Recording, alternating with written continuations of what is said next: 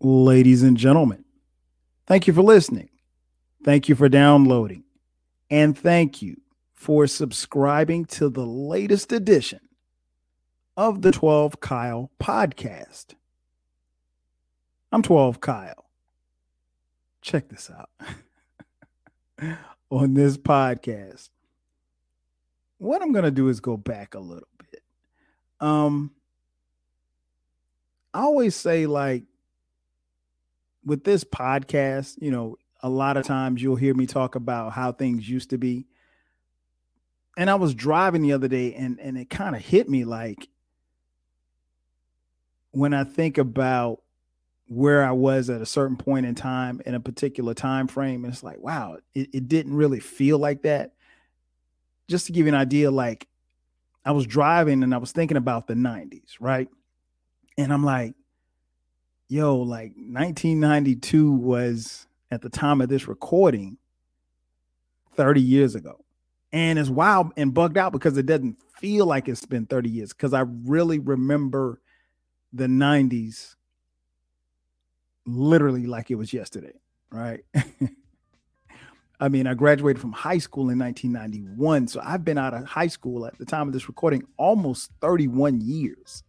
And that's bugged out to me because I remember every single detail about high school and my senior year of high school and so forth and so on. But it just got me to thinking about the 90s. And the 90s were just different. My man Baylor the Great, shout out to BTG, my boy.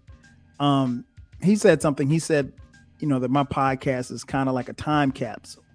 And I really appreciate him saying that, because in essence, a lot of times it is, especially when I'm talking about, a time that I saw and maybe some of you never saw. Now me and Baylor, we do agree that 80s were off the chain. 80s were special. And the 90s were special too, but it was just different. And the reason why I say it's different is because the 90s was really the last era or the last decade without the advent of, technology and the internet and so forth and so on. So anyway, long story short, what I wanted to talk about on this podcast was just how different the 90s was. There's some things that we did in the 90s that you just don't do today. Case in point, I wasted a lot of time. Listening to the radio. And what I mean by that is I spent a lot of time listening to the radio, waiting on my favorite hits to come on so I could record them and make a tape. And it was like the ultimate mixtape. So if you're listening to the radio and you are waiting on Biggie to come on, or if you're waiting on LL to come on, or if you're waiting on Ice Cube to come on, whomever, the thing about it is that without the advent of technology, you don't have, music at the push of a button, and you don't have it at the tip of your finger. So you were totally unequivocally dependent upon radio to provide music for you, other than the music that you purchased for yourself, right? So what I would do, and what a lot of kids my age would do, they would get cassette tapes. You would get yourself a cassette tape. And, before we moved over to CDs, in the 90s, we would just, you would listen to the radio and you would put your tape on record and hit pause. And from that point on, it would just sit there and you would listen to the radio. And then when one of your favorite songs came on, you hit the pause button and it would actually record. And the thing about it was we tried to make sure that in our recording process that we weren't getting the DJ talking about the song. Like we didn't want that to happen. What we wanted to do was make sure that we were able to record it and then not hear the DJ talking. Because who wants to have a DJ talking? You don't want the DJ talking all over your tape.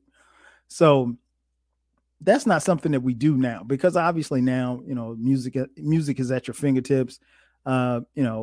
even something as simple as, going to the record store, um, to buy a tape or an album or a CD for that matter. Now you don't have to leave home, but I just remember making tapes. And then ultimately it moved over to CDs. But, sitting there listening to the radio, wasting a lot of time because, again, you don't know when the song that you like is going to get played. You have no clue. So you literally could sit in your room listening to the radio for hours at a time. Now, if you were listening to the if you were listening to the Quiet Storm, you were almost guaranteed to hear one of your favorite slow jams. But if you're trying to make a hip hop tape, good luck, because of course there were quite a few radio stations for a long time in the 90s that didn't even really play hip hop, and when they did play hip hop, it was at a certain hour or whatever. I wish that I had an opportunity to listen to cats like Stretch and Bobbito, who played music and had artists come through their radio station in New York. But again, we didn't have the internet, so I heard about them and I heard their tapes eventually, but didn't know anything about it. Couldn't see it firsthand. What else? Oh, here's another thing we did in the 90s. Recorded voicemails. That's right. You spent time, a lot of time, making sure that you had the dope recorded voicemail. And normally, when you did that, it had to be on point. It had to be a certain amount of time. It couldn't be too long. And normally, it sounded a little something like this.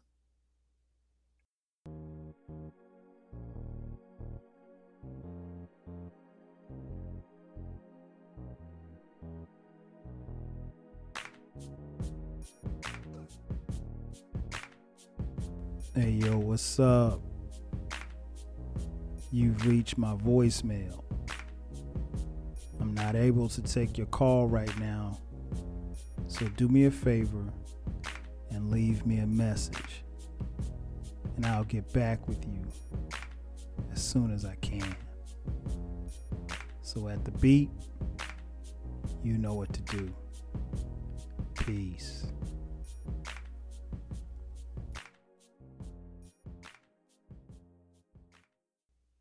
You see what I'm saying? So yeah, that's how it sounded. And I mean, like almost always your voicemail, you tried to throw on a little slow jam in the background. Fellas, we tried to sound, as deep as we could in our deep voice.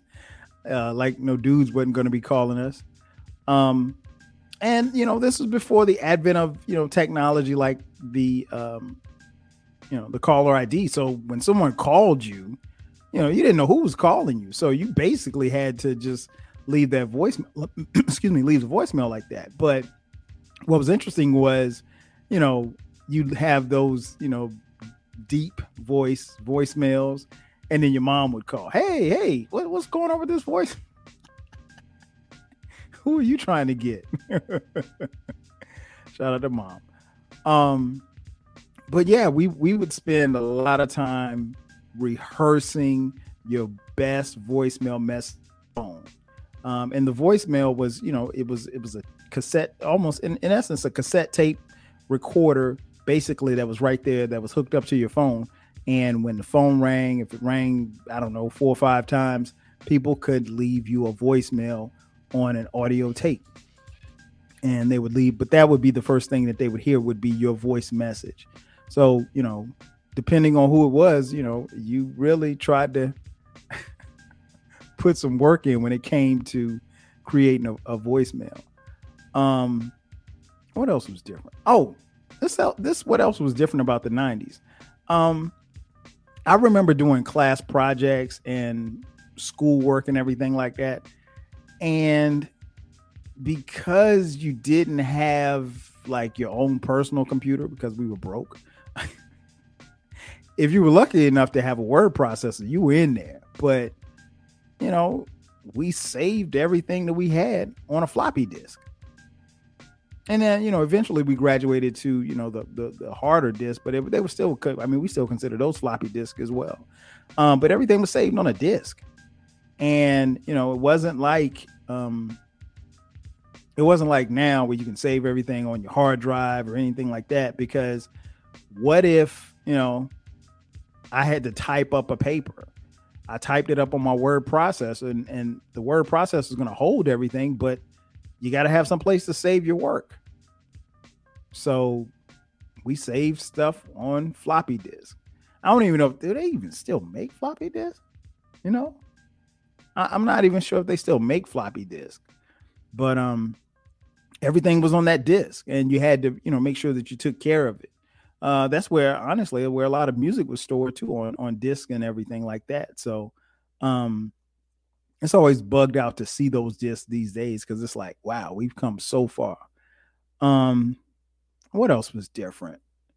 In the 90s, we also did, which I'm about to tell you about something we used to do that was really, really dumb, and it didn't really make a lot of sense, but in our minds, it made sense.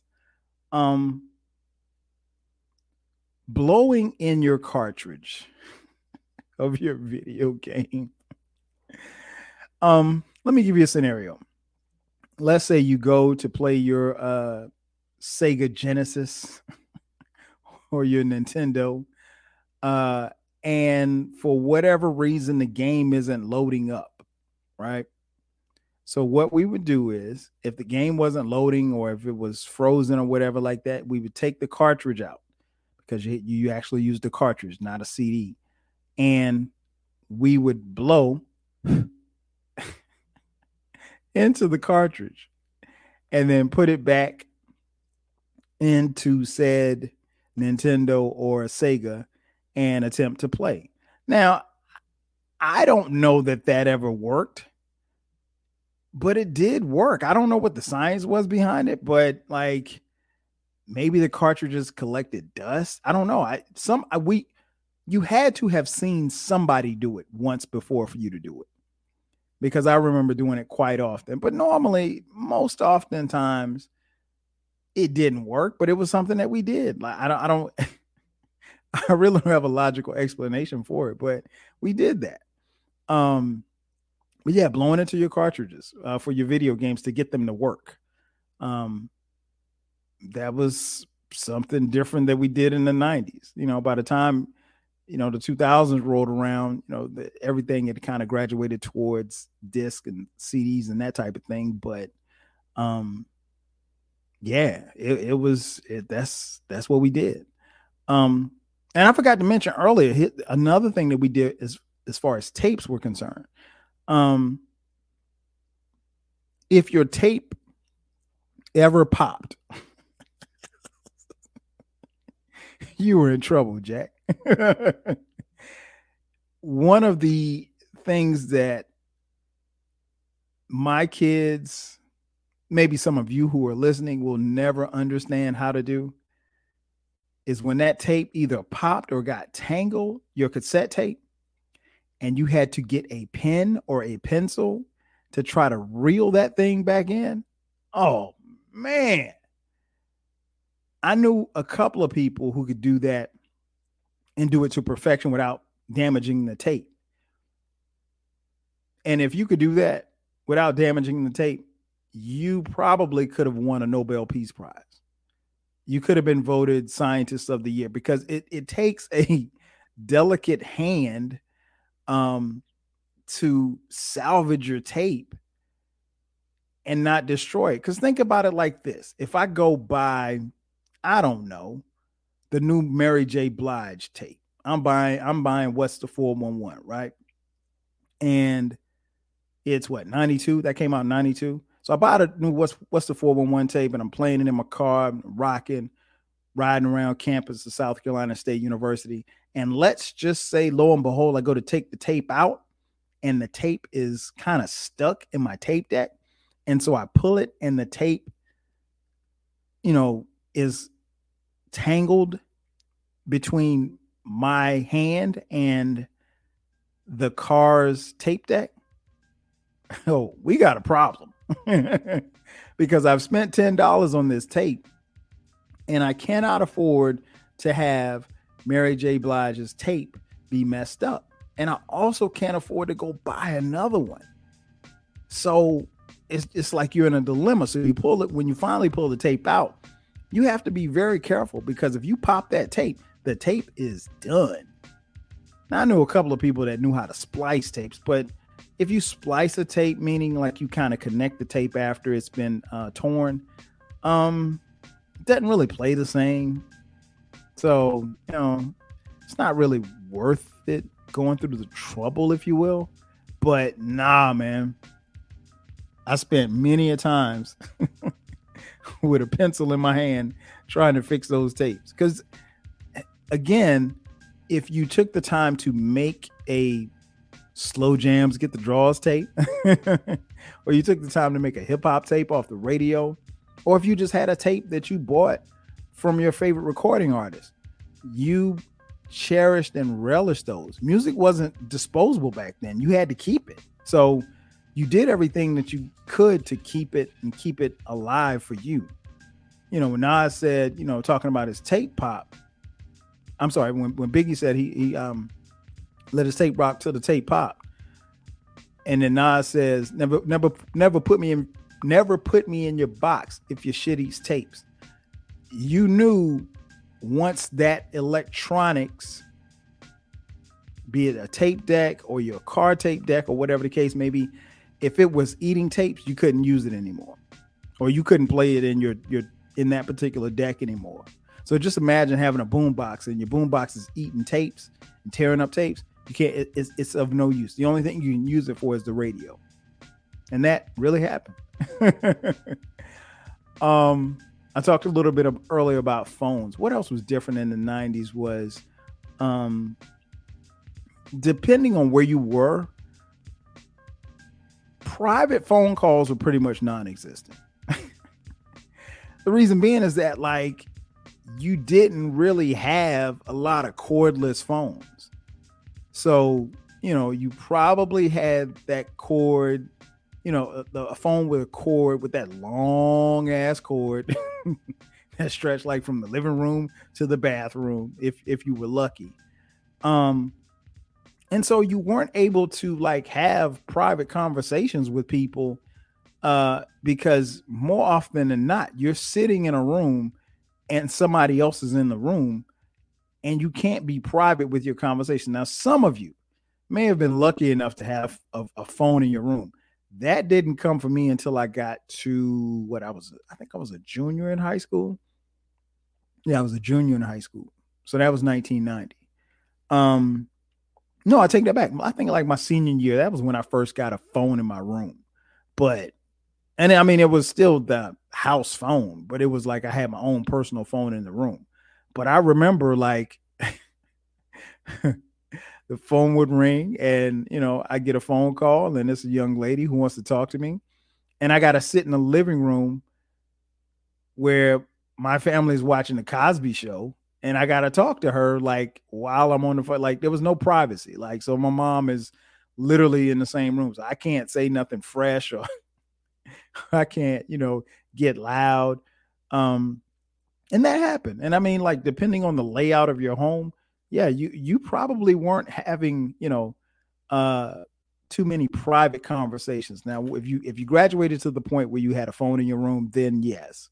But even then, if you didn't have your own line, oh man, it was dope when the girls had their own line. Oh. I didn't know too many girls who had their own phone line, but I knew a few.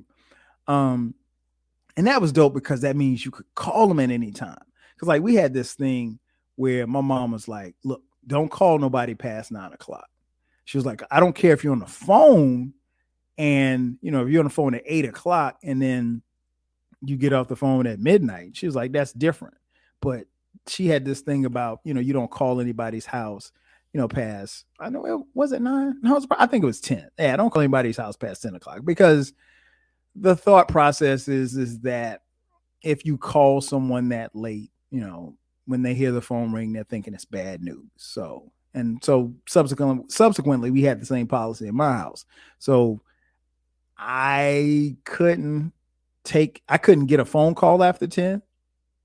And I wasn't supposed to call anybody after 10. Of course, I'm me. I broke that rule. Especially when I could call the girls who who had their own private lines. What else? What else was different in the 90s? Oh, speaking of phones, how could I forget? Phone books and yellow pages. Listen up, kids. Pull up a chair. The way that you looked up someone's number back then in the 90s was a little thing called the phone book. You know how like you have your contact list in your cell phone, and so you can look up anybody's name who you have saved in your phone. In the 90s, it wasn't that easy. Like if I wanted to call Jeffrey, I had to, and I didn't know Jeffrey's number. I literally had to know Jeffrey's parents' names or at least the street, because in the phone book, it was listed by, husband or wife name or man or woman's name in the phone book, and then their address and then their phone number. So all of that stuff was public information. If you had a public phone number. Now, if you had a private number, then you paid a little more, but the number wasn't listed in the phone book. But everybody else's number was listed, right? So if I was trying to reach Jeffrey and I knew his dad's name was Jeff and their last name was Smith.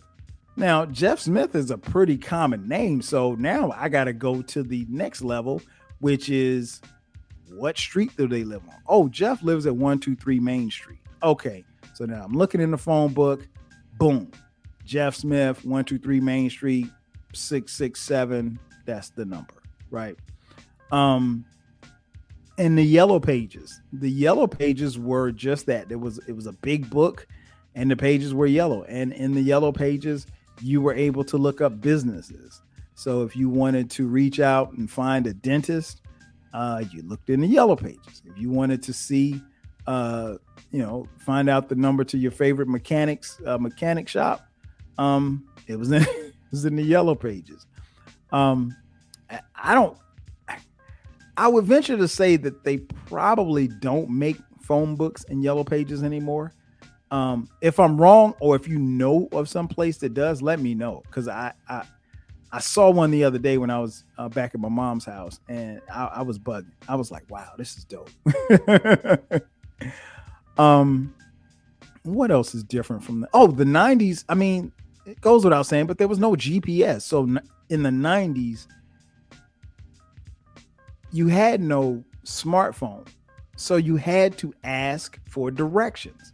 When's the last time you ever, especially nowadays, when's the last time you ask somebody for directions? You'll ask them, hey, what street is it on? And you'll put it in your little GPS and you'll find it. But yeah, back then, you actually, if you were trying to go somewhere and you weren't familiar with where you were going, you had to ask someone. And I mean, like, I can only imagine being in like Manhattan and you say, okay, well, how do I get to Broadway? And then, you ask somebody on the street, how do I get to Broadway? Oh, well, you turn on the Avenues of America and you go left and you go about 5 blocks and you turn right. And it's a whole bunch of directions, and you still don't know what the hell you're going. And that's how it was. But, now with GPS and everything, I mean, like I said, you don't have to talk to anybody. And I always found it interesting when people would ask me for directions. More often than not, I would give them the correct, directions. But like, you got people like my boy Jay Fresh, who was notorious for giving people the wrong directions. I don't know why he's just an asshole like that, but yeah. What else is different in the 90s? Oh, in the 90s, you could actually apply for a job in person.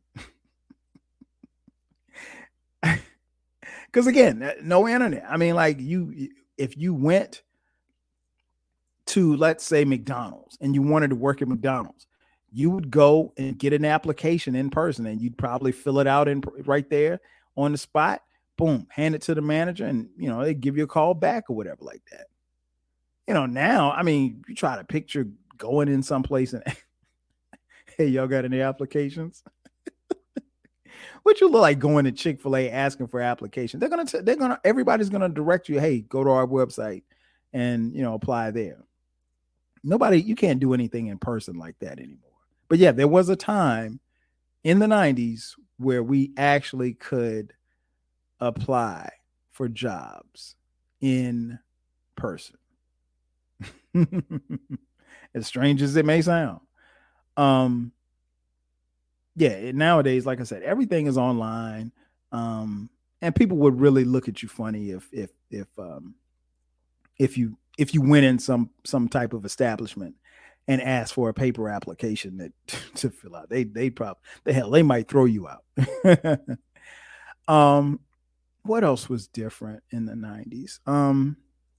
Obviously, many of you know I spent part of the 90s in college at South Carolina State University. I was there from 1991 and graduated in 1996, right? And the big events, the big party events, those were different in the 90s. And what I mean by big party events, like Black Bikers Weekend at Daytona Beach. I think it was, I can't remember the name of the event. It used to be in Galveston, Texas. It might still be, I don't know. We had this thing on our campus. Well, actually, it wasn't on campus.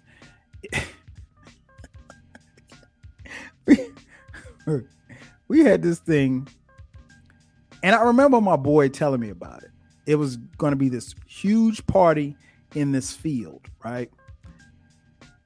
And the name of the party, the name of the event, there was going to be, let me just explain what it was going to be. It was going to be a bunch of cars, a bunch of music, food, of course, alcohol.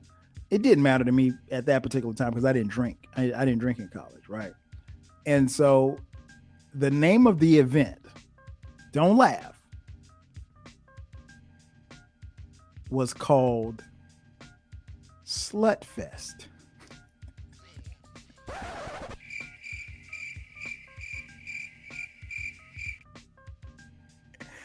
I know. That sounds, yeah, Slutfest. Now, hear me out. It wasn't called Slutfest as a derogatory name for the women that would be attending. This is what was told to me. It was called Slutfest because when you drank beer, like the foam and stuff at the top of the beer, and again, this is just what was told to me. I didn't drink beer, so I didn't know any better. It was called that because like the top part of the beer, where it's like bubbly or whatever like that, foam or what have you, that was called slut. That was called the slut part of the beer. And so subsequently, they named this event Slutfest. And it was held every spring in like April. And I went to Slutfest and it was like a wild time. Like it was this huge field. I mean, like, it's hard to describe it, but it was like this huge field in Orangeburg, where we went to school. And it was just a bunch of girls, bunch of college kids, just in a huge field with a bunch of food and a bunch of, barbecue and, again, but I mean, like kegs and kegs and kegs of beer. Most of the beer, I'm willing to bet that most of the beer was probably purchased at the local legendary liquor store called Kick Booty. Don't laugh. I've talked about Kick Booty on this podcast before. Yeah, there was a legendary liquor store in Orangeburg, South Carolina in the 90s called Kick Booty Liquors. And I mean, they sold beer and liquor to underage kids. I mean, like you didn't have to you never got carded in there. And I mean, I'm willing to bet that most of the people who bought their beer and their kegs and liquor and Wild Irish Rose and whatever, Seagram 7, every liquor that was there and every beer that was there, I'm pretty sure was purchased at Kick Booty. But yeah, Slutfest, man, it was just one big ass party. It was just one big ass party. Slutfest might have been the first place where I saw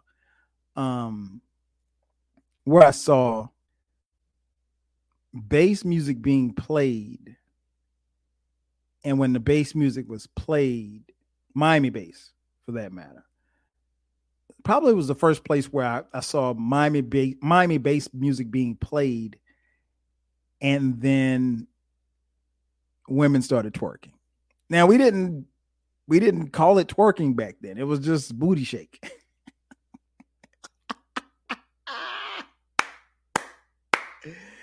Yeah, man. It was wild. I mean, but it was cool. And I mean, like, kids from our school, kids from other schools, college kids, from around the area, everybody came to Slutfest. And again, please don't hold me to that definition, because I'm not sure even to this day in 2022 that that's why it was called that, but it was called Slutfest. And it was a good time. And I mean, of course, I can't, mention the 90s and good times without mentioning Freaknik. And I did a whole podcast on my Freaknik experience. So if you haven't heard that one, be sure to go check that one out. That one's crazy when you finish listening to this podcast. But Freaknik was, it was right along the lines, but it was, I mean, obviously a bigger event, and, it was here in the city of Atlanta. Freaknik was one of the inspirations for why I moved to Atlanta, because I fell in love with the city. And but yeah, Freaknik was, and I think about Freaknik every April. I mean, obviously at the time of this recording, it's April. I think about it every April because Freaknik always happened the weekend of the NFL draft, right? And so every time I see the NFL draft, I always think about Freaknik. But Freaknik was wild, man. We saw a lot of stuff, and I mentioned on that podcast, and it's worth repeating. There's a lot of stuff that happened at Freaknik that you couldn't get away with these days. I mean, like, it would be nothing for you to be walking down the street at Freaknik in Atlanta and a woman grab your ass. I mean, technically that's assault, but it happened. It happened to me. I was like, hey, who touched my butt? and conversely, especially if the women were like scantily clad or in bathing suits, they probably got felt up, not saying it was right, because it wasn't right. Because you shouldn't be touching anybody that doesn't want to be touched. But, a lot of wild stuff happened. Burglaries, assaults, all kind of crazy stuff. And I mean, the same happened at Daytona Beach. Same thing happened in Galveston, Texas. But I never made it to those entities, so I won't touch on them. But, that was a part of the 90s. The 90s was, that was the wild part of the 90s, to be honest. It was again, it was different. And it was cool to be different. Because I mean, you could go to a Slutfest and see all the girls that you went to school with and party and kick it with them. And then you could go to Freaknik in a couple of weeks from that and see some girls that you didn't go to school with and party and kick it with them, and it would be cool. But yeah, the 90s were just different. Not saying it was better than the 80s or the 2000s. Not saying it was worse than the 80s or the 2000s, but it was different. And you know what? I loved every minute of it. That's going to do it for me. Ladies and gentlemen, thank you for checking out this edition of the 12 Kyle podcast. I'm your boy, 12 Kyle. I'll catch you guys next time. 5,000.